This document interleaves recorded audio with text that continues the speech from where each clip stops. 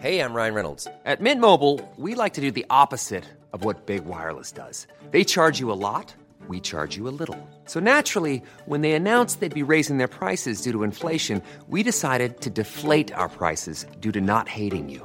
That's right. We're cutting the price of Mint Unlimited from $30 a month to just $15 a month. Give it a try at mintmobile.com/switch. $45 up front for 3 months plus taxes and fees. Promo rate for new customers for limited time. Unlimited more than 40 gigabytes per month. Slows full terms at mintmobile.com. Ryan Reynolds here from Mint Mobile. With the price of just about everything going up during inflation, we thought we'd bring our prices down. So to help us, we brought in a reverse auctioneer, which is apparently a thing.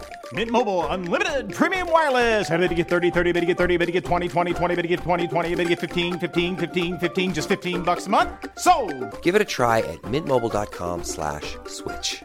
$45 up front for 3 months plus taxes and fees. Promo rate for new customers for limited time. Unlimited more than 40 gigabytes per month. Slows full terms at mintmobile.com. Millions of people have lost weight with personalized plans from Noom. Like Evan, who can't stand salads and still lost 50 pounds. Salads generally for most people are the easy button, right? For me, that wasn't an option. I never really was a salad guy. That's just not who I am. But Noom worked for me. Get your personalized plan today at Noom.com. Real Noom user compensated to provide their story. In 4 weeks, the typical Noom user can expect to lose 1 to 2 pounds per week. Individual results may vary. What is it that stops people from achieving their goal the most? But you have to have some understanding of how it all comes together. That's the pinnacle point where people go, okay, do you know what? So how does a qualified barrister end up founding one of the most recognised fitness brands in London? It was a choice. If you wanted something, there was only one way to do it, and that was to go and earn it. And the rest is history. You entered into a prison to help inmates become personal trainers. So many people that are just one stepping stone away from doing something useful with their life. I didn't tell anyone I wasn't a prisoner. I just went in and started going to the gym in there. I was there to run a course, and a course that could change their lives. What was the decision behind buying out your co-founders? Different work ethics. You have a disparity which you just can't reconcile. What was the trigger point for you? Resentment creeps in because one of you's working a lot harder than the other. I never thought I'd do this. What has been the best move that you've made and what has been the worst? Good question. I guess... So, James, there is no doubt that my favourite conversations are always with the people that I've known for years. I don't really know how I've known you for years, but maybe the years have just gone by ridiculously quickly. But I definitely have done, because I remember back in the days when you were just starting and building up your following. I was there right at the beginning and have watched your journey grow throughout. So yeah. I'm hoping today it means that I'll be able to reflect on some of those times and you'll be able to tell us a lot more about them. But the question that I pose to most of my guests at the start of these podcasts is, many people will be here because they already know roughly what they think you do. Yeah. But in your own words, who are you and what do you do? Good question. So I'm actually called James Exton, but otherwise known as J online. And well, I'll tell you what I do. I do a number of different things. So it's not a simple one tick box answer. So my main kind of business, if you like, is London Muscle. It's a fitness business, doing all things fitness, shock, digital training, personal training courses, nutrition, supplements, one-to-one coaching, you name it, we do it, clothing. You know how we do it. So there we go. So that's the main kind of entity. But behind that was a kind of career journey totally different to fitness. A legal background. I originally qualified as a barrister, a criminal barrister. So that was how I started out, if you like, my professional life. And I sit here now owning a number of different businesses. I have a business consultancy company with my twin brother, Tom, otherwise known as TGE. So we're split across loads of different things. I've got property. I do brand work with different brands, campaigns. So really diverse mixture of different entities. But I guess if you were to bring it all into one kind of hub, we do a lot of different things across a lot of areas that a lot of gents your age and my age like. So you said before that the thing that's always been in the background, the main business, LDNM, London Muscle. Yep. However, you've always been, to me, as watching you online as a persona, the king of the side hustle. Yep. Was that the same when you were a kid? Take us right back to where you grew up and what that was like and what you were doing. Yeah, fine. So I've grown up in London all my life. Side hustling, I would say, even as a kid, before I knew what the word side hustle meant, I was doing it. And I don't know if that's innate, but it was always born from kind of a real enthusiasm just to make money. And obviously money is a scaled word, isn't it? From when you're a kid, what money looks like to you might represent itself in a pair of trainers or something really, really quite small to you now, but it's all relative to your age. So as a young kid, I was 12, I worked in a paper shop and I was getting a couple of quid and I was like, yes, these are a couple of quid. But the couple of quid added up over weeks would allow me to buy the things that I wanted. And obviously your desires when you're 12 are totally different to a man of my age now. So that made me happy and content at that time. I could buy the things I wanted. And I think aspirations grow the more money you make. Your horizons widen because you can actually see and you start to enter different elements of life where you can see greater possibilities or greater assets or things that you never thought would be a possibility are now slowly becoming a realistic opportunity for you to achieve. So yeah, I've always been a grafter. Doesn't matter what it is, I've turned my hand to it and real bare basic stuff. And I'm a very strong believer that no matter what you do, no matter what it pays, if you put in 100% effort to something, it's always going to elevate you to the top of that game. When you're at the top of that game, it's on to the next and it opens a door. And that's what I did from a paper shop to cleaning, to paper rounds, to retail, to night work, to security shifts, to cleaning bogs, anything. I would always do it and I'd say yes to it. And I also realized that going back to that notion of side hustle, many different streams of income, even as a kid before I understood that proposition, was the key. So if I could be cleaning at night or doing security at night in a day job or restocking Abercrombie as it was at the time at night and earning, decent money overall. Yes, it was a lot of hours. Yes, if you broke it down how much it was per hour, it wasn't great. But cumulatively, over the course of a whole month, I was content with what I was earning and I could see there was a potential to make a load of money if I put enough hours in. Obviously not sustainable for the whole of your life, but I think when you're young, you have a different ability to work all those hours. And I always used to think the more hours that you worked, the less hours you had to spend. So I saw a massive correlation between earning more and spending less, which ultimately netted me more money in that time frame. So yeah, always been on a side hustle, always. But it seems like that is quite an open mindset to have from a young age. And most of the population of the UK actually has a fairly closed mindset. Yep. So what I try and look for is triggering moments or reasons why someone would have that open mindset. It could be someone listens to a podcast like this and ends up starting to think about having more of an open mindset about doing something. But what would trigger that at the age of, say, 12? Yeah. So from a young age, it was very much there was nothing available monetary wise. So it was a choice. If you wanted something, there was only one way to do it, and that was to go and earn it. And I think if you've been given things, and there's nothing wrong with being given things, but I think if you don't have a value of money or a concept of money at a young age, it becomes almost kind of like a right. You think, I've got money, so I don't have to go and do these things. There's no necessity to go out and put yourself in those situations or work yourself to the bone. But for me, it was kind of, I have an option here. I either don't achieve what I wanted, and I can't tell you why I like cars or nice clothes or nice trainers at that age, but ultimately it's influence, it's the people you're around. Social media wasn't as big back then, but I think most young lads would probably look at a sports car or supercar and think, that's cool. Just, is that genetics? Is that conditioning? I don't know, but we do. We get little toy cars when we're younger. And so for me, it was very much necessity. Either go out and achieve it or don't bother. And the second wasn't an option for me. So what led to becoming a barrister? Was that a career choice based on the fact that you thought that could earn money? So very funny, actually, and probably not the answer most people listening to this are going to expect. So take me back to my later teens. I found myself wrapped up in all sorts of trouble on the right side and the wrong side of the law, for good and for bad, predominantly bad. And I just became fascinated with the law, maybe for the reasons of escaping things I was in trouble for, or maybe circumventing or finding loopholes. And in any respect, long story cut short, I lived a life that was a little bit naughty for a bit, and I found myself in a situation that I managed to get myself out of using the law. And I just thought, you know what? There's so many people that find themselves in pickles that aren't necessarily bad people, but are just wrapped up with either the wrong people or going down the wrong path to achieve that aspiration we talked of a minute ago, which is ultimately money. And I just thought that this is fascinating as a career. And then it was sort of a passion that I had, and I found the academic side behind it quite interesting as well, in terms of like what the arguments were for and against certain things, or how you could use a certain case previously gone to negotiate, for a client. So that was it. So it was kind of born, I guess, from a slightly bad place in my life, but underpinning all of that was one key belief, and that was I didn't want to live a life of stupidity. I wanted to live a successful, fruitful life. I understood that life was stressful if you were looking over your shoulder. I wanted something legitimate, a good career, something that had, a professional backing behind it and longevity. And that's ultimately why I went and did it. And I also knew that in order to qualify as a barrister, I would have to leave London, which is where I grew up. And leaving London for me was the right thing to do. I was caught up in silliness in London and I needed a fresh start. So everything combined made that journey what I thought it should be. And I left for Nottingham University. I never looked round the university. I never viewed anything. I just knew that I had to have a clean break.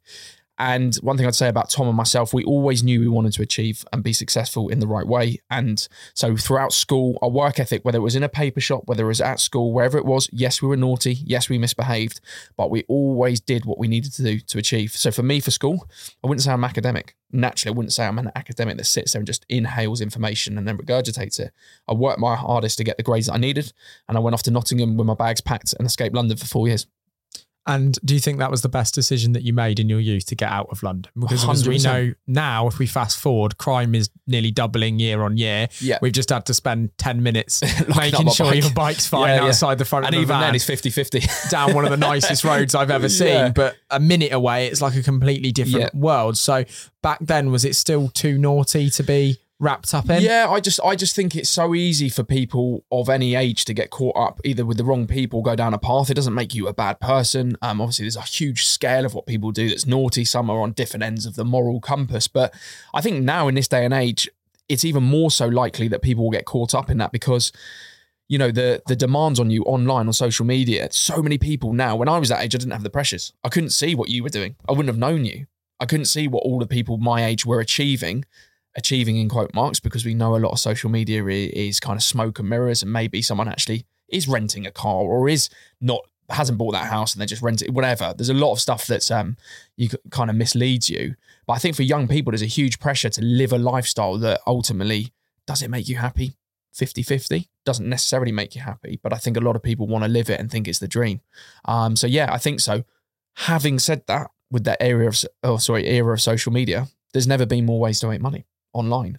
So there are more opportunities, I think, for young people to go and make a good, honest buck online using socials in whichever way they fancy, and to ultimately be able to escape that other route that is a possibility for some people. Yeah. So how does a qualified barrister, and somewhere I have seen the photo, and I'm sure if you follow James on socials, you've seen it crop up somewhere, and I can picture it in my head with the headband on. And it's such a different looking individual opposite me today. Yeah. So how did that person end up founding one of the most recognised fitness brands in London? Yeah, so, you know, look, I did the bar, qualified as a barrister, got called to the bar, was one of the youngest people, got a scholarship to do so. So I felt really kind of empowered by that journey. And it was something that I'm still very passionate about now. And I'm sure we'll touch on the work I still do in the kind of rehabilitation world. Fitness business, I started being a barrister in crime. It's government funded, as usual with most things, governments, they're huge cuts. So legal aid is poorly funded. It's not a glamorous career from a monetary perspective, but I really enjoyed being a criminal barrister in terms of the type of work, the people you met, and the sort of adrenaline you got out of different scenarios you found yourself in, whether you're below a courtroom with a prisoner or you're in a prison or whatever it happens to be, police station. So I enjoyed that side of it, but money wasn't great. And you're running around. It's not a social career. If you get a brief on a Friday, you are working all weekend on it. No two ways if you're in court on Monday. There's no boundaries with working hours at all. You're self-employed technically, so all your benefits in terms of pension and what have you aren't there. So from a kind of commercial side, it's not glam.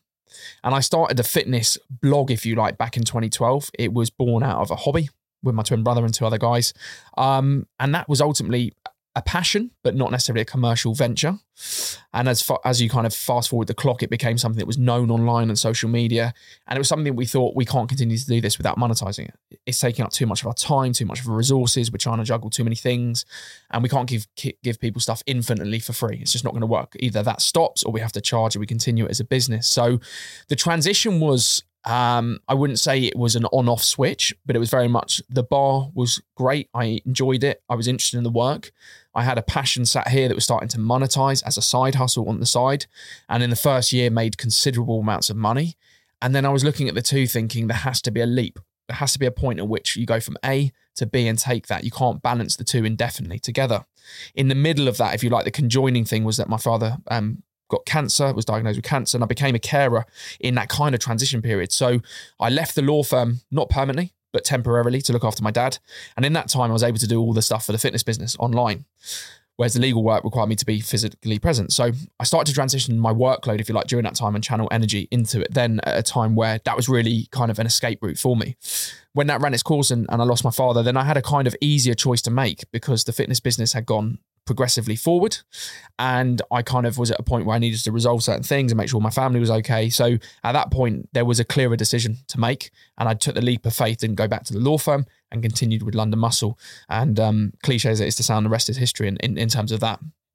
That is quite a lot that's happened in a short space of time. It's crazy. I got shingles on top of everything. It was crazy. Well, a question that's coming to mind is, how did you end up with such a passion for the gym and a fitness blog? Why was fitness and your fitness yourself so important to you? Was it wrapped up in the fact that, as you said, as a young male online, Instagram come about, we like to see cars, we like to see nice houses, people aspire for more, but they also start to see bodies and shapes and then want to aspire for that, which is why a digital business selling guides can do so well online as well. But what was the trigger point for you? Yeah, I guess, hands up, I'm not going to lie, it's vanity at the beginning. It was a confidence thing. I thought, do you know what, as a bloke, we can do a hair, we can do a beard or whatever. But I thought if I can get in shape, that was kind of a vanity, a confidence thing. And I thought it was, I saw images that I thought that's what I want to look like, you know?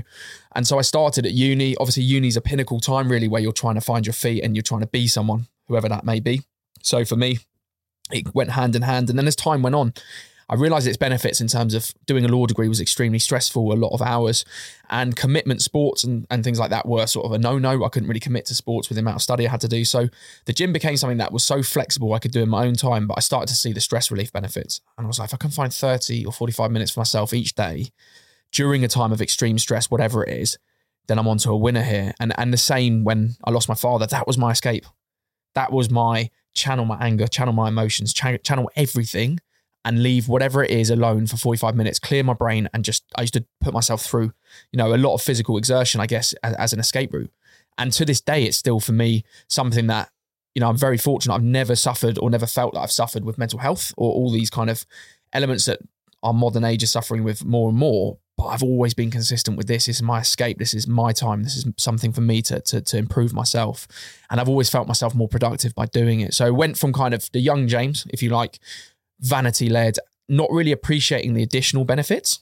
And then when I started to see the additional benefits and how it allowed me to go through roller coaster periods in my life and not hit rock bottom or escape or not get caught up in being just an angry man that was annoyed at the world for what had happened and trauma and what have you, then I started to think this can help a lot more people. Then other people come in and tell you their story.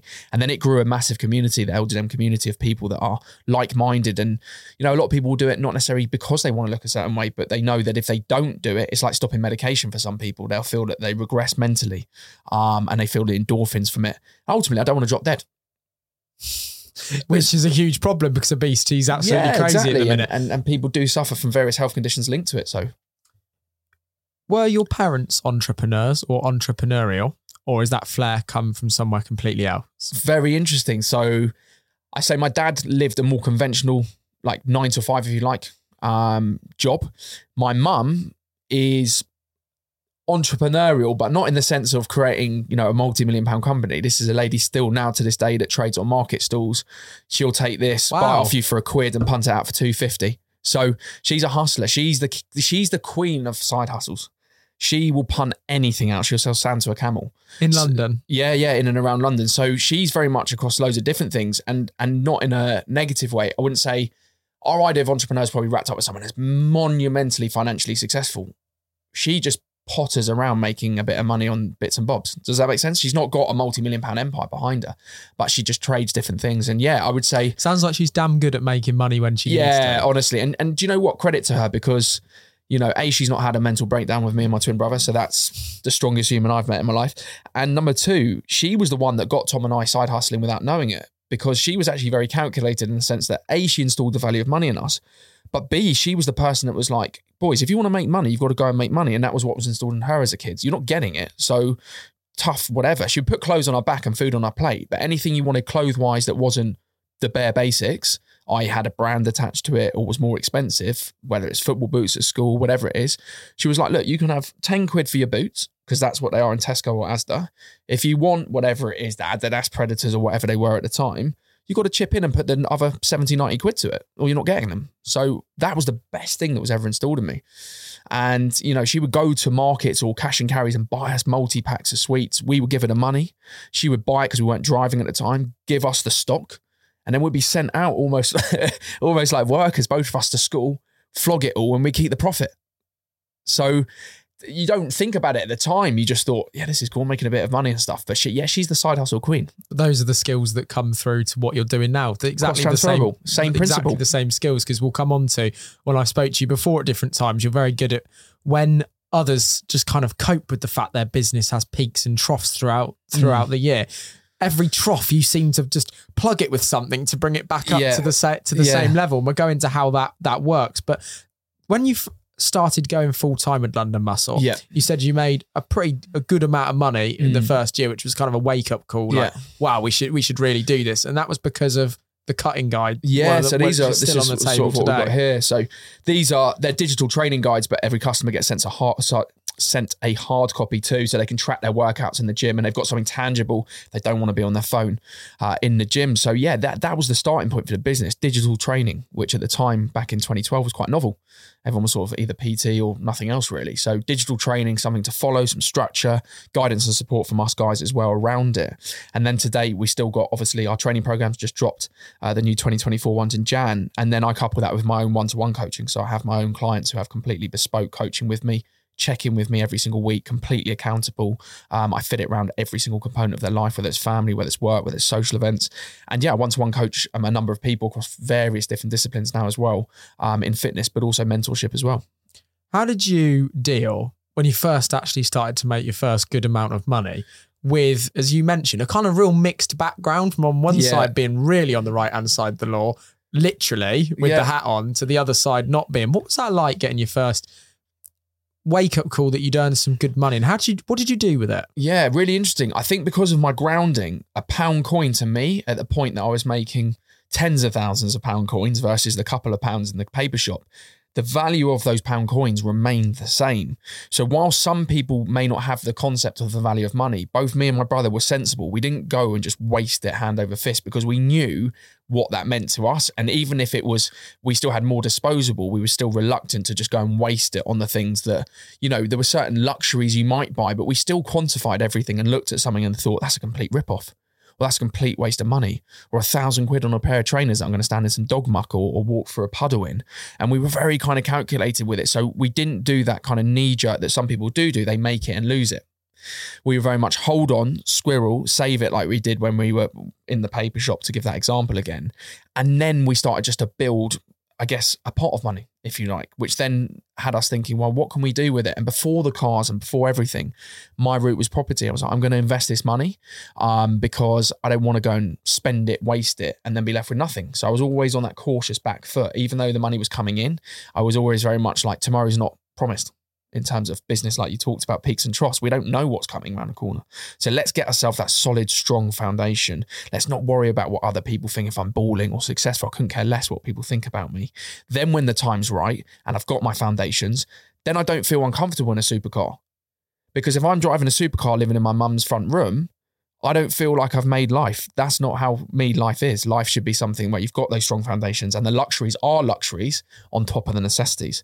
So both of us stay grounded in that sense. And to this day, I'm grateful that I did, because life isn't linear and it isn't constant growth. Anyone watching this that's a business owner will know that. Yeah, you see people that sold their business for multi-millions and won, but most business owners will show you the goods and they won't necessarily talk about the bads. So what were the bads at the start?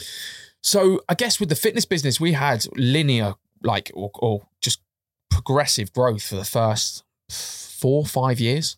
I think the first year we did nearly $250,000. So it was a very, very strong first period. But as that market, and that's with not a lot of overheads, I'll add to that as well. £50 to start. Yeah, working from home. So yeah. But as time went on, obviously that marketplace became more saturated, and that's not a cop-out excuse, but more people entered that market. It became more of a common. People saw that making digital training programs could make substantial cash. And whilst we had a strong market share, naturally, even if 10 businesses entered in the year, and obviously more did than that, and made 30 grand, that's 300K off our top line. So time went on and we're starting to get cannibalized in the sense that, more and more people are sort of pinching from what was our previous pot of money. So I guess from that to see slowed growth. And then I bought out my business partners in whenever COVID was 2 and a bit years ago. And obviously that used up a sizable amount of cash. And at a time where people thought online fitness was booming, but it wasn't, because so much content was free. because if you paid for a gym membership, your gym would give you online classes because they wanted you to carry on your monthly subscription. And there was so much stuff being done for the good of mental health, and people, myself included, doing free workouts on Instagram every single day of lockdown. And people didn't really want to dip in their pocket. They didn't know what was around the corner. So although it looked like a booming time for fitness, it was. But from a commercial perspective, it really wasn't. So coupled with that, buying my business partners, expenditure on that, slowdown in revenue coming in, that's starting to be a trough, and you're starting to think, this is something I've never experienced in my life in terms of the downturn of the business. But we're also in a climate which no humans experienced in their lifetime. We've never had a lockdown. We've never had COVID. We've never had this mass disease that's starting to just, what on earth's around the corner? So I think for times like that, you're kind of thinking, what's going to happen here? And to me, I don't see things in life as a trough. And I would say this is one thing I would say. I don't see things in life other than death, serious illness, or serious trauma as a trough anymore. If money slows down in my pocket, I could get out of bed the next day and be like, it's money. If I get out of my bed on my own 2 feet and I'm breathing, the people I care about around me are alive, I'm cool. I'm genuinely content. If you go and take my cars out of my car park and leave me with my health and the people I love, couldn't care less. And do you think that comes from a humble upbringing? It comes from a grounded upbringing, and it comes from staring death in the face, yeah. But there's been many people that, alongside the work that you actually do with your businesses, there's many people that haven't had a humble upbringing. Yeah. And you entered, and I watched this whole process. It's been really good over the years how you've documented a lot of the stuff that you've done on your social media, particularly Instagram. You entered into a prison, essentially, or into prisons to help inmates become personal trainers. Yeah. How the hell did you have that idea, and why? Yeah, so obviously I left the bar criminal background, and I thought I was that kid that could have, should have, maybe would have ended up behind that through no fault of my parenting, upbringing. I had the stuff that a lot of people would crave to have in my life. I had 2 parents, had a roof over my house, had safety, had all those things. Yet I was still that naughty idiot, caught up in silliness. So with that, and the people I met along my journey at the bar, I thought, do you know what? There's so many people that are just one stepping stone away from doing something useful with their life. They're not bad. They're actually highly intellectual and just need the right guidance. Or having grown up in London, a lot of the guys I got caught up with, they just grew up in the wrong area. And you and I could walk out of our front doors and go to school. And it was an easy choice, but we weren't surrounded by older gentlemen that kind of were running drugs lines or gangs and were putting pressure on you and became a father figure suddenly, and the person that gave you the things you wanted in your life and kind of pulled you into this way of life at an age where you probably didn't even appreciate what was going on. And so one of the guys that came on one of our personal training courses up in London was a prison officer, and I got talking to him, and he was really passionate about what he did. And he was there not to be a prison officer so much, but more to change people's lives. And I said, look, I did this career. I loved it. I want to help people. Let me in a simple sense. And yeah, he got me a visiting pass, and I went in, and I didn't tell anyone I wasn't a prisoner. I just went in and started going to the gym in there as almost like a social experiment to see if people would have any kind of synergy with me or talk to me. And I was in a young offenders, so gentlemen around 18, so I was a bit older. And I wore some nice clothing and trainers which stood out in there, just as a sort of, not an experiment, but more just to capture the attention of the aspirational people or get conversation talking. Long story cut short, I started to engage and help people with their training. And then it kind of came out that actually I was there to run a course, and a course that could change their lives. And I wasn't staff, and I wasn't a prison officer. I wasn't someone that they needed to worry about being, not confidential with, or they couldn't tell me what was going on in their life or certain things they didn't want to say. And I became someone that was a third party that was genuinely invested in their sort of progression.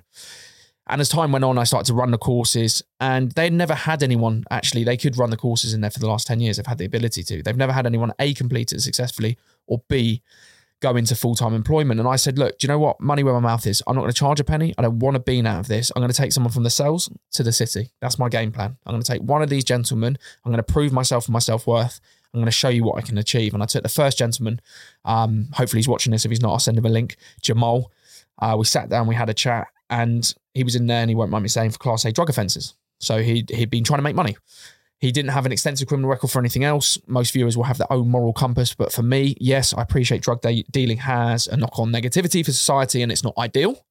But as a buyer, and there's a seller, and there's a profit margin. And in my eyes, I saw him as a businessman. I saw him as someone that had the potential, the work ethic. He'd work through the night. He would be selling people drugs all through the night. And I don't glamorize it, and I don't agree with it. But what I saw were cross-transferable skills. Someone that was dedicated, wanted money. Why was he doing it? He wanted the trainers. He wanted the car. Well, I was that young boy a few years ago.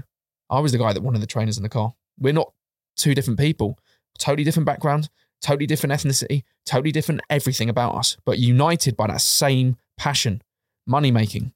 And I could see myself in him. Anyway, long story cut short, he then went on to run a team of 24 people up in Canary Wharf in third space, one of London's most prestigious gyms. He got in there. I wrote him mitigating letters because of his criminal record. They wouldn't normally formally take someone on. But he'd done what he did.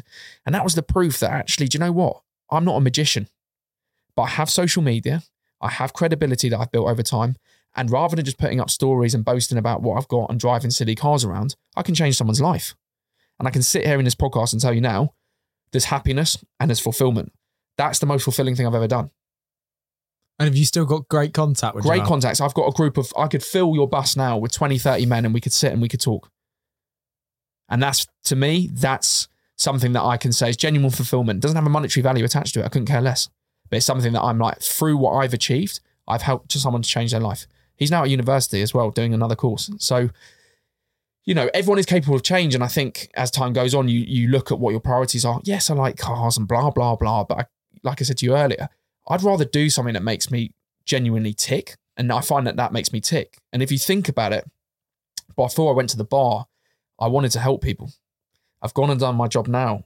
I help people. My one-to-one coaching and mentorship business consultancy. I help people. And I feel like life is a balancing act. Yes, money can make you happier. It's not the decisive factor, but it can. But I would say there's a common theme.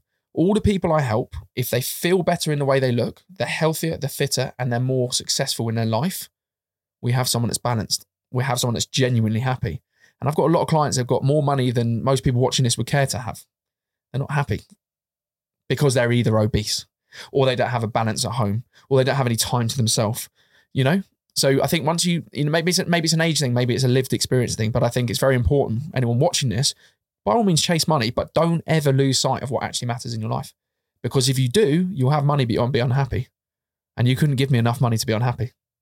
But cars also have been a big part of your journey going along. As much as we can write them off, they were the thing that captivated you when you were young. As you said, it gave you something to aim for, 100%. Gave you a stop.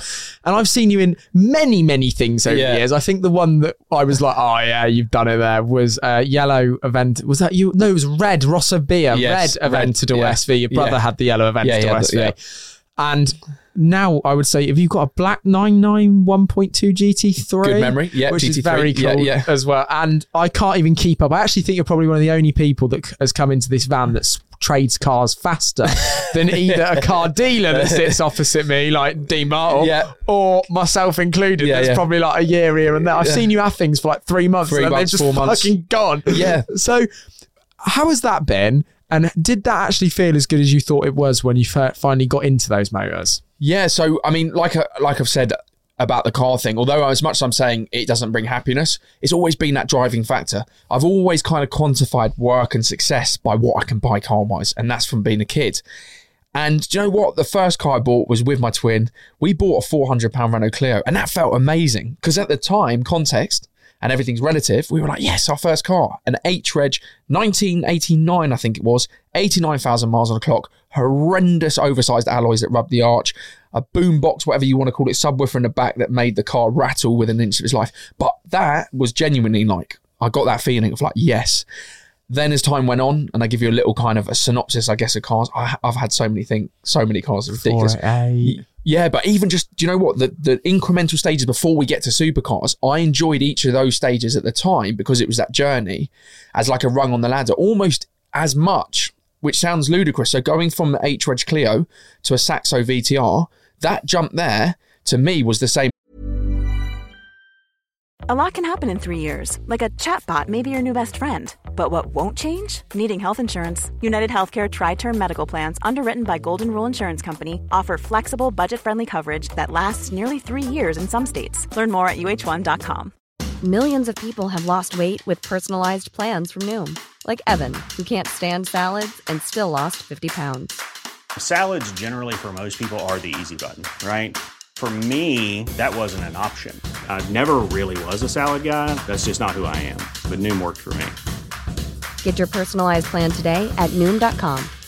Real Noom user compensated to provide their story. In 4 weeks, the typical Noom user can expect to lose 1 to 2 pounds per week. Individual results may vary. was going from a 911 to my Hurricane, if you like. So it was still, at the time, I still got that same buzz of kind of like I've achieved.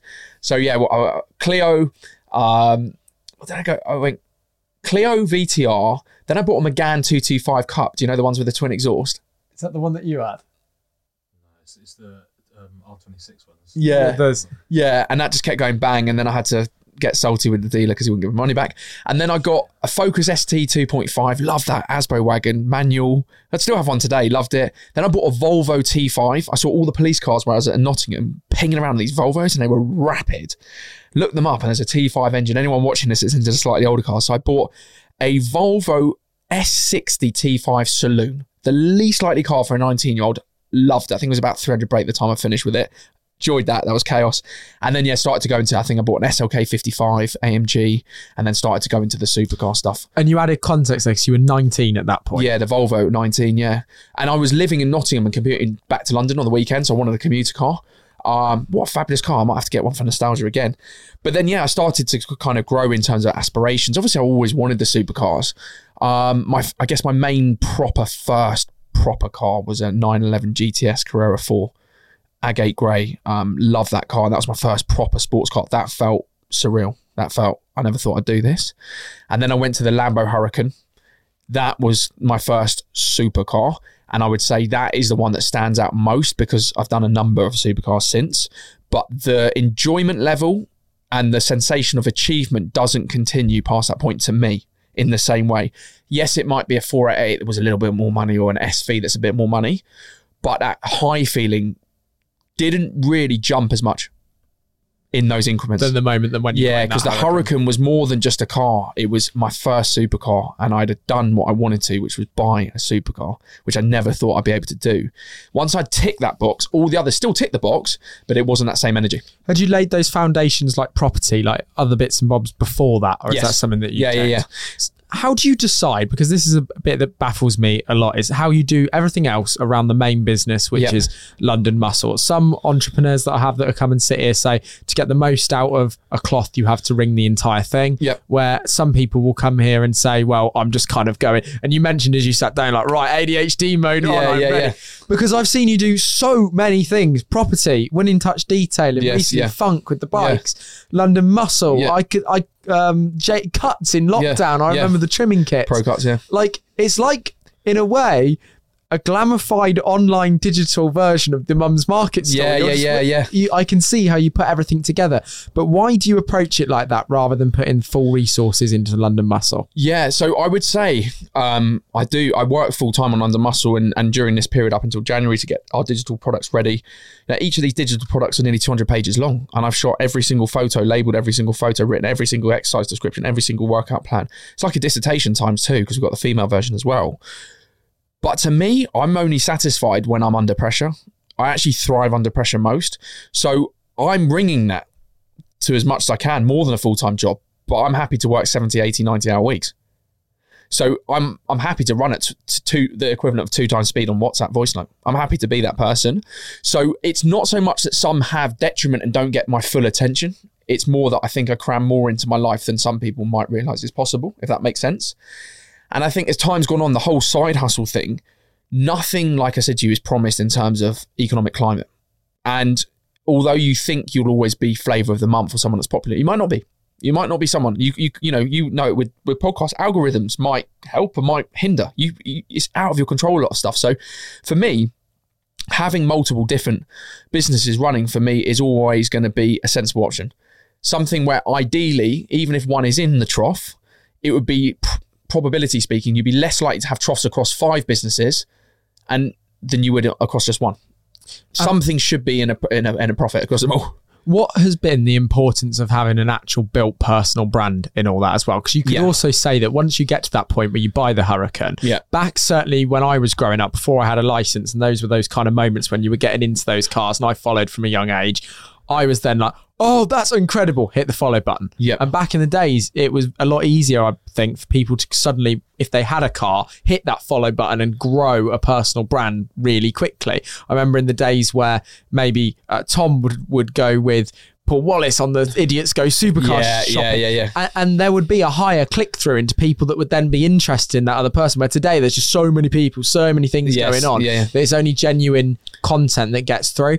But without what you built as a personal brand, showing people your life, inviting people in, how much harder would building all of those businesses have been? Yeah, extremely hard, and they'd require a different approach. Not to say that you can't do it, but having a personal brand gives you that catalyst to start with. It gives you that credibility, especially like we talked about, if you're in an area of a business, say it's a competition company where there's a lot of, disingenuous companies that may be not legitimate, to have an element or kind of bubble wrap around you of credibility, and have also been very loyal to our audiences, in fairness, over the years. There's never been a brand or product or anything I've worked with that I've ever had anything other than genuine involvement or good words to say about. I could have sold out and done this whole Forex route that loads of people do to make a quick buck, have been offered money, like most people in this field have been offered money to promote certain things. I say no to them because I want to preserve my audience. A, I owe it to them. They've helped build me into the person I am today. And B, because it allows us to launch businesses with a degree of success because people trust what we do and we are genuine characters behind the screen. Do you get frustrated online? You're very much in touch with social media at the minute. And one thing that hugely frustrates me is the sale of drop shipping courses online to people, thinking that they can make a quick buck out of something that is more saturated than the dye in my lake. So it's like, it really angers me because I think that it takes vulnerable people and puts them in a position, and it also can knock their confidence when they're on a journey as well. And I do think there's a couple of genuine guys tropping around that can help people build stuff. But you've never got caught up in that. Everything that you've always built seems to be quite material. There's always a product. There's always a thing. Out of all of those bits and bobs, what has been the best move that you've made and what has been the worst? Good question. I guess for me, the most sustainable and the longevity is the London Muscle business, just because it's something that doesn't have a shelf date, and being healthy, living longer and being fit and being happy will never be not cool or never not be a necessity. Although we have seen a shift to promoting different body images, which I don't have a problem with per se, it will always be within someone's interest to look and feel good about themselves, whatever look good means. So to me, that's the one that's got the main legs, if you like. Property, best move. Worst move at times where it's stressful.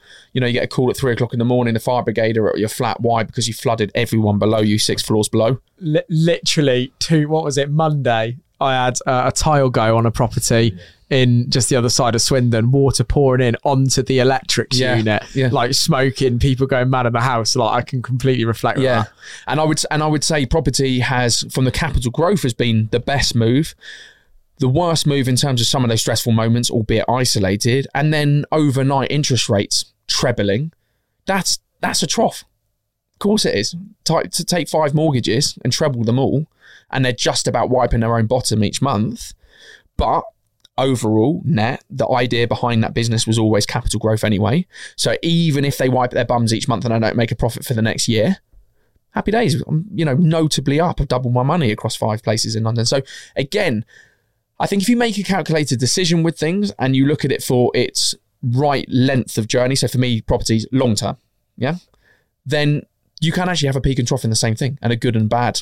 They can be double-edged swords. As long as you know what you're in it for and you don't make it. I say crypto is a trough for me. I just had a dabble, and I'm one of those people that I don't know what I'm doing with it, and I just got caught up in it. I didn't lose a huge amount of money, but I didn't make any money. I did lose a bit.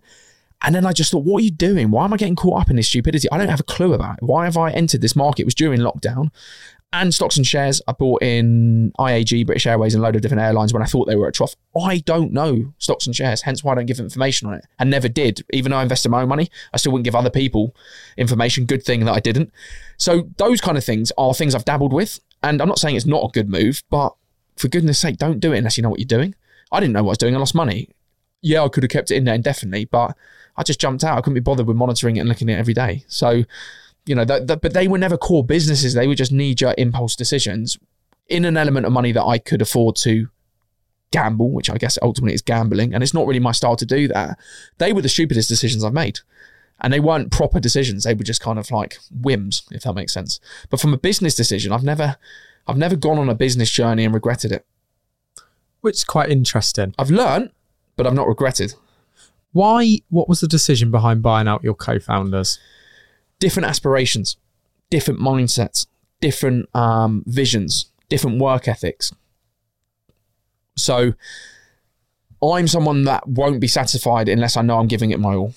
And I also won't be satisfied commercially or academically if I don't feel like I'm achieving something. And achieving something in the fitness business is, yes, transforming lives, but seeing the commercial growth. That satisfies my brain. My other business partners were happy to live a very modest life and weren't so fussed about the commercial side. Were happy just to be able to afford to live month to month, which absolutely nothing wrong with at all. But when you've got someone that's willing to work 150% and someone that's willing to work at 40% because that satisfies their financial kind of goals, you have a disparity which is, you just can't reconcile. You have resentment creeps in because one of you is working a lot harder than the other. Then you try and make that accurately reflected by remuneration and what people are getting paid. And a lack of understanding about the true value within a business. So for example, I'll give you an example that cropped up within the business. If I put together a digital product, okay, so the cutting guide, for example, right? That's a digital product. And to assemble it into a digital product is a skill. It's an IT skill to put the photos into a document and put the text into it. And I respect that skill. It's not my skill set, but it has a fee and it has a market value, a market wage. Let's call it a graphic designer. So that is, you know, whatever you want to call it in London, it could be anywhere between an intern. It's quite a simple task. I don't know, start low 20Ks up to mid 30Ks, let's call it. But building London Muscle as a brand and adding value to that to get the custom base in is totally different. And you can't necessarily put a market value on it. But without it, there is no business. And I'll give you an analogy to make that clearer. iPhone. There's iPhone factory workers that assemble the iPhone, but there's Apple as a brand behind it that makes the iPhone. So we started to have these conversations around, because the digital guides might have turned over, you know, well over £250,000. The person that put the photos into that thought that they had made the business that money because they put the photos in to make the product come alive. But there's a difference between the value in that and the wage for that. And actually what was the bigger picture, which ultimately credit to my twin brother as well, was building the brand. Building London Muscle was the brand that people wanted to buy into. So you started to hit these points of, you know, impasses where you couldn't come to it. No one would agree on it. And everyone thought they were owed more money than they were.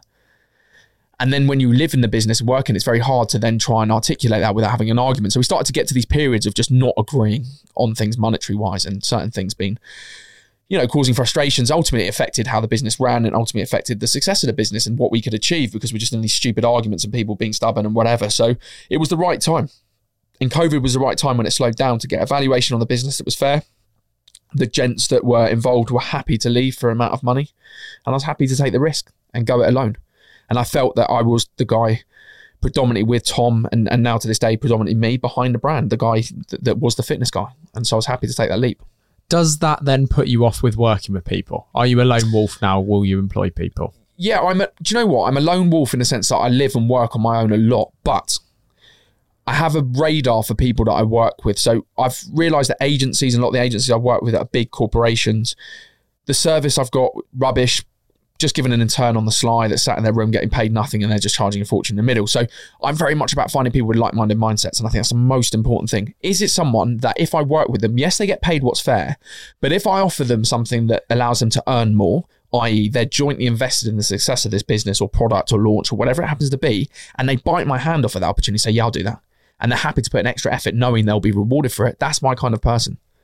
That is my person. If they just want their X amount of money per month, irrespective of success, that's not my kind of person, because I have a vested interest. And I think business operates in this day and age, the digital stuff, where, you know, if you can't contact someone after 5 p.m. or on a weekend, or they're not invested in the, you know, something like a launch of this, if everyone I work with on this project wasn't around over Christmas and New Year and said, well, sorry, we signed out for Christmas, I don't have, like, we can't operate like that. That's not how my business operates. So they have to have a benefit and derive a benefit from the success of it, but they have to be invested in it, both commercially and personally, in terms of they actually have a passion in what they're doing and they see an uplift in what they can earn if they join me in that. So it's not a no to working with other people. I always need other people, but I always vet people in terms of what is their, do they align with how I think? Are they happy to go the extra mile? Are they happy to be, although not ideal, contacted at 9 p.m. when there's a problem? Or are they, oh, computer says no, 5 p.m, clocked off, speak to you tomorrow? Because my businesses can't operate like that. Do you trust people when you meet them, or do you have to earn trust? Earn trust. My starting point is everyone is a expletive. Okay. And if you prove otherwise, we'll get on very quickly. And I feel like I've met people in the last couple of years, both commercially and friends, that I can tell, I think, within a very quick period of time, they're almost like someone I felt like I've known for 10 years because you just align. Often self-made, often their own business owner, often with the same mindset. Then we click. But I think not trusting people is a skill and a life skill. And I think if you go in open-minded and trust everyone, if you went online, like you talked about the drop shipping or Forex, and you trusted everyone, you wouldn't have a pair of pants around your bum, would you? You wouldn't have a bank account. And I think there's too many people trusting or believing a dream because it feels good to look at someone and go, oh, if I click, do you know what it is? It's laziness. I'll hit the nail on the head. It's laziness for a lot of people. They see something, they think, oh, I can click that button and make millions today. Yeah? Straight away. Because if it was, none of us would be in this van today. Or none of them would be selling the courses to make them millions a year. It's an inception, isn't it? It's madness. But the people that are desperate or don't fancy hard graft or don't like someone like me when I mentor people saying, well, actually, it's time to knuckle down and put in some graft on that. It's going to take some time. They don't want to know that. They want to think, no, but I could just click a button and make millions and be financially free on a beach. But you've got to look a bit deeper. That's not the reality of life. Because you mentioned earlier, and property, I actually went on a course with a really well-known big property investor trainer course, and I did it out of pure interest, and I was kind of sat there back in the room just kind of watching and listening, and it was after I'd sold our business, and I thought, you know what, before I actually just go and rush into whatever property means, because like, what is the meaning of property? Real estate. There is so many different meanings to it, property investing, so many different routes. So I went on this day, and ultimately the outcome of it was just to force as many people as possible to spend basic. They'd find out how much people would have in the crowd by going around and saying, what deposit levels do you have so that you could afford X? They'd find out what money people had to then vet which ones could afford to pay 12 grand to go into a property portfolio course. And it was the most slickest operation by the best salesman I've ever seen. I sat back into the room and was absolutely baffled at what I was kind of watching, and people just literally just doing it at the end. And I was like, they've literally made like over 100 grand a day. Yes. Just in courses because they vetted the people that are in the room and what they earned before they got there. But it often makes people believe that property investing is something that can be done almost risk-free and try and make those little incremental jumps in interest or hype or all the rest of it. Where I've always done it with a kind of 20-year strategy in mind. Do you believe that the best way to get rich is actually the longest way? Yeah. Or, I mean, so interesting you said that, because when I get mentor clients or business consultancy clients, a lot of them come to me for property, and I'll put my hands up and say, I'm not holding myself or purporting to be a property entrepreneur or mogul. What did I do? Well, I researched the capital growth in the areas that I bought in, which was my long-term strategy. Like we said, the 20 years, my pension fund, I didn't have one as a barrister. And does it look more likely than not over a trajectory, over a period of time, given what's happened before, that these will be worth substantially more than I paid for them? Yes. Okay, fine. Also had friends that bought loads of little houses up north in northern areas for 10, 12 grand a house, and soon realised that a new boiler, even though it's a little bit cheaper up there, for 2.5 grand could write off the whole year's rent. Yeah? And the capital growth was non-existent. So for me, that wasn't a business model. So that's exactly what I'm on about, by the way, literally. So my commercial acumen was involved, and like to think I've got a good commercial compass on me. But did I feel the need to go and pay for a course for someone to teach me the information? No. Have I done and achieved what I wanted to do by property? Has it gone the route that I wanted to, having put in the research I did? Yes. Do I feel comfortable to advise someone based on my knowledge base? Yes. Because I've got lived experience. And I will give them the information that I've used to make the money that I have. Would I go and sell a course on property? No. Because that's not the case. And I feel like there's a lot of stuff around which is just a money-making almost pyramid, like you mentioned, where people come to it, think that's the answer and go and do it. But in reality, the only people profiteering are the people running the course.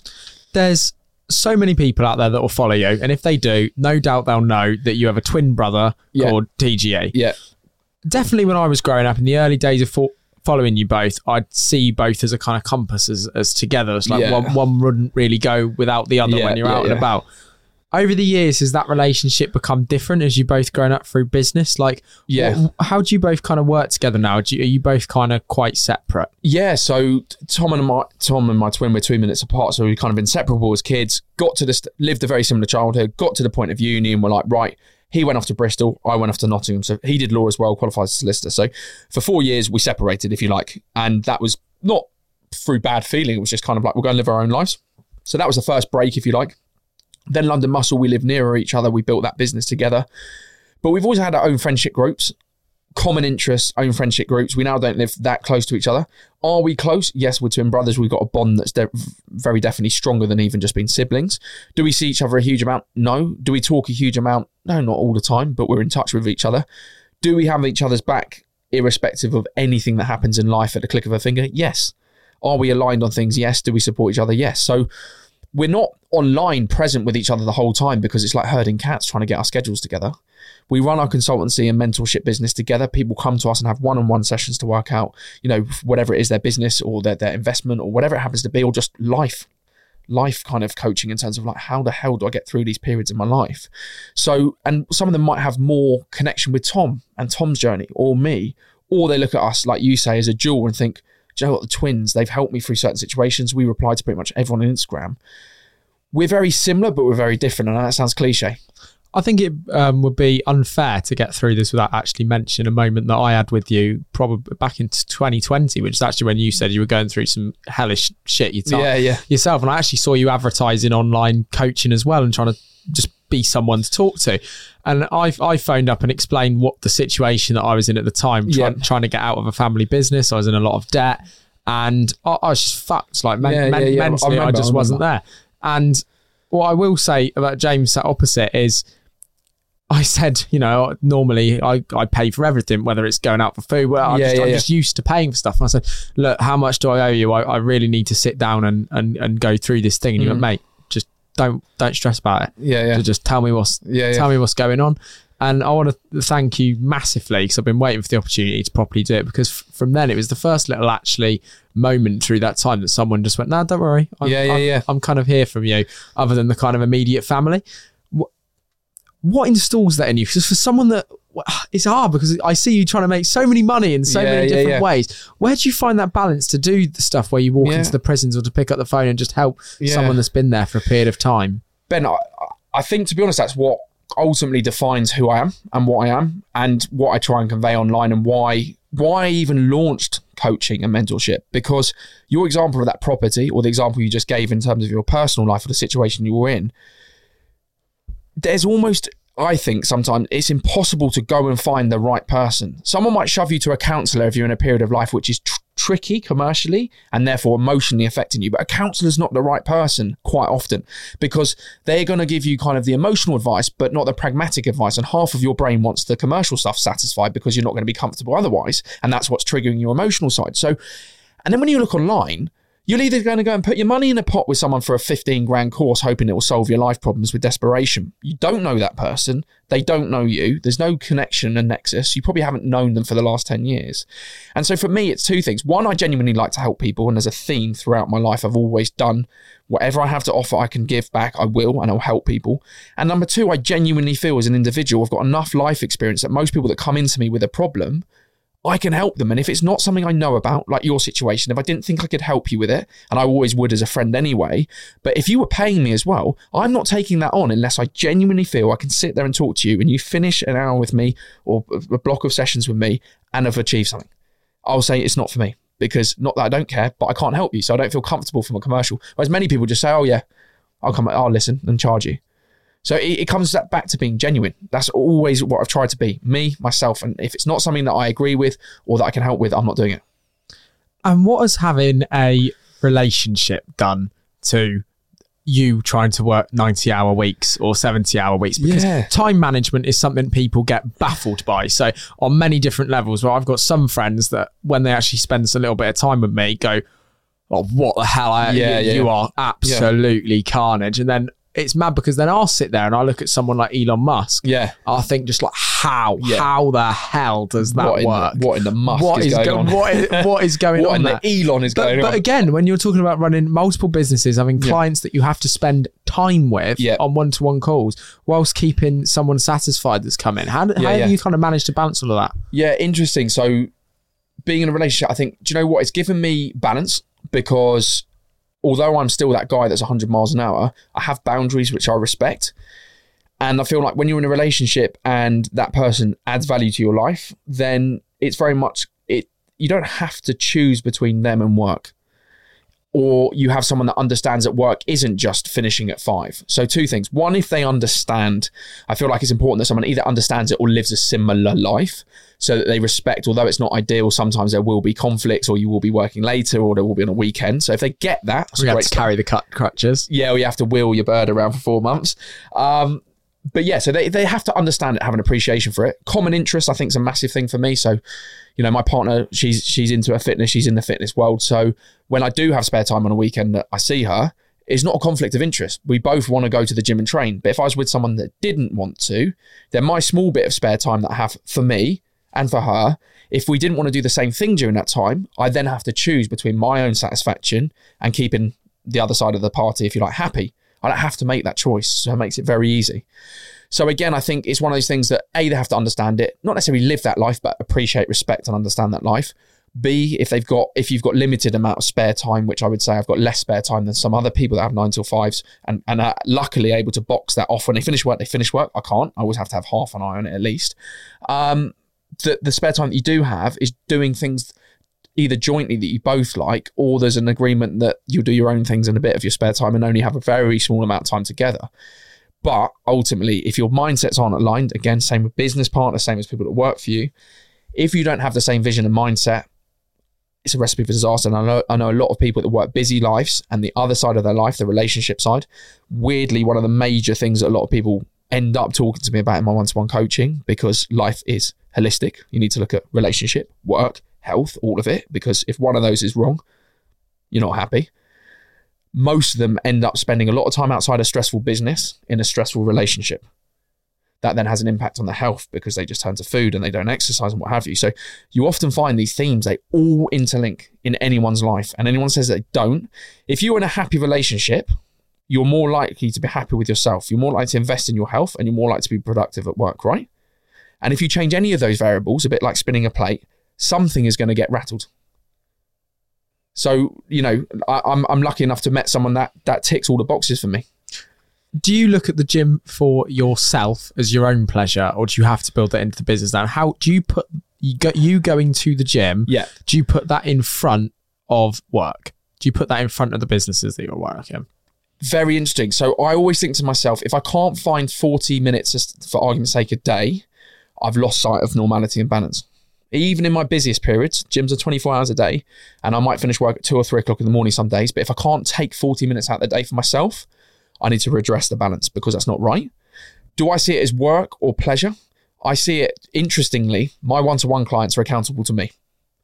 I have my own accountability, which is that in order to be the face of a business, I have to put the work in. So I am accountable to myself. How am I going to take that photo 6 weeks ago or 4 weeks ago if I don't put the work in? So to me, the gym is a necessity in my life, but it's also work. That is work to me. And most people won't see it like that, but I have to look a certain way for work. And I enjoy it as a mindset thing and keeping me sane and keeping me fit and healthy. But equally, it is work. It's an obligation for me. I can't go through a period of life where I just allow myself not to exercise. And what's the number one thing that you see? Because obviously, the biggest thing that I've learned over a period of time that is almost one of the key skills to make anything work, whether it's business, fitness, anything, is consistency. Yes. But to be consistent at something, you often have to have a strong mindset, and especially when it comes to fitness. Yeah. You know, not choosing the bowl of sugary cereal over the protein bar, etc. With all the clients that you have, holistically, what is it that stops people from achieving their goal the most? Some is self-belief. So they just don't think they can do it. They just say, I'm too busy, I can't do it. And then when you say, well, can you not find 30 or 40 minutes even 3 times a week? Then it's a slightly different conversation. Number 2 is education. So that example of the cereal versus the protein bar, you can still eat both, not an issue at all, but you have to have some understanding of how it all comes together. There's a number over the course of a day we need to try and hit, simple as that, calories. And if we're just guessing at it, it's not going to work. And number 3 is a structure and a program or something that actually you have a game plan, something to follow. If you go in and it's just organized chaos, you don't know what you're doing, it's very easy to not do that the next day because you haven't fallen off a program or a structure. You haven't got a Monday to Friday agenda laid out. Most people with a business or with work, you go into work and your boss tells you to do something. But if you didn't have any structure there, it'd be very easy you don't even need to show up. So once you've got the structure and someone in place and someone that you're accountable to, then it becomes actually easier to be consistent. Doesn't mean you like it. Doesn't mean you're motivated every day, doesn't mean you need to. But as long as you get through that first period and you start to see change, both physical and mental, that's the then key lifestyle change when you go, right, do you know what? 2 people have told me I've lost weight. 2 people have told me I look better. I feel better. I can go up that flight of stairs with being out of breath. Well, I was formerly, I'm not now. I can kick the ball with my kid. Okay, fine. I've gone and got blood tests and now I've got better cholesterol. Whatever it happens to be, that's the pinnacle point where people go, okay, do you know what? This is worth doing. But it's that interim bit where they're getting started and they're getting frustrated because they're seeing themselves in the mirror every single day and you can't see change overnight. That's when people go through that on, off. And that's where when you've got someone that keeps you accountable, it makes a massive difference. And where are you going? What's next on your journey? I've got massive plans for the fitness side of things this year. Massive plans on that front. The rehabilitation side is something that I'll always keep in the background. Seeing the guys that I've worked with now are tutoring courses for London Muscle. So as I speak to you today, I've got a course running up in Waterloo with 8 previous ex-offenders being run by the gentleman that I helped rehabilitate as the course tutor who's now qualified. So that self-fulfilling business model where he is now earning a decent wage, a daily wage as a tutor to help other like-minded men on their journey that then creates that never-ending cycle of rehabilitation. And that's, I love that. I think it's amazing. I really, really enjoy that. And then, yeah, I don't know what's around the corner in terms of other businesses. I've always got ideas, but the coaching and the mentorship is just going from strength to strength and it's massive. The demand's so high, but I want to try and put together something that I see as a strand when I take all of the clients I work with, all the people's needs and wants, and create a course that has genuine value. And I'm starting to identify trends and themes that I can put into that. But like you were saying with the property course, I don't want to just go and make a generic course that people come through and go, well, 15% of that was applicable to my life, but 75% was a waste or 85% was a waste. Do you know what I mean? I want to make sure that when I build that course and it's something that someone can go through, there's loads of touch points with me personally, i.e. throughout that journey they get one-to-one touch points. And the nature of that content is such that it actually empowers and gives them value. Well, I think it's been amazing to hear how you balance your life, how you run multiple different businesses, some of the bits that people may not have known about how you grow up and the makeup of all that to turn you into the person that you are, man, that sat opposite me. Hopefully I can put in the work myself over the next year and one day, one of these, I will end up looking half as chiseled as that. So, James, thank you for finally getting the time and getting down to sit in the podcast van with me. It's been a pleasure. Which hand? There we go. Thank you very much, Ben. Appreciate it. Cheers. Smashed it. Where's that dust coming from? Still finding debris after vacuuming? Eufy X10 Pro Omni Robot Vacuum has 8,000 PA of powerful suction to remove debris deep in carpets. And it's totally hands-free. Want to know more? Go to eufy.com. That's EUFY.com and discover X10 Pro Omni, the best-in-class all-in-one robot vacuum for only $799. Botox Cosmetic, out of botulinum toxin A, FDA approved for over 20 years. So, talk to your specialist to see if Botox Cosmetic is right for you. For full prescribing information, including boxed warning, visit BotoxCosmetic.com or call 877-351-0300. Remember to ask for Botox Cosmetic by name. To see for yourself and learn more, visit BotoxCosmetic.com. That's BotoxCosmetic.com.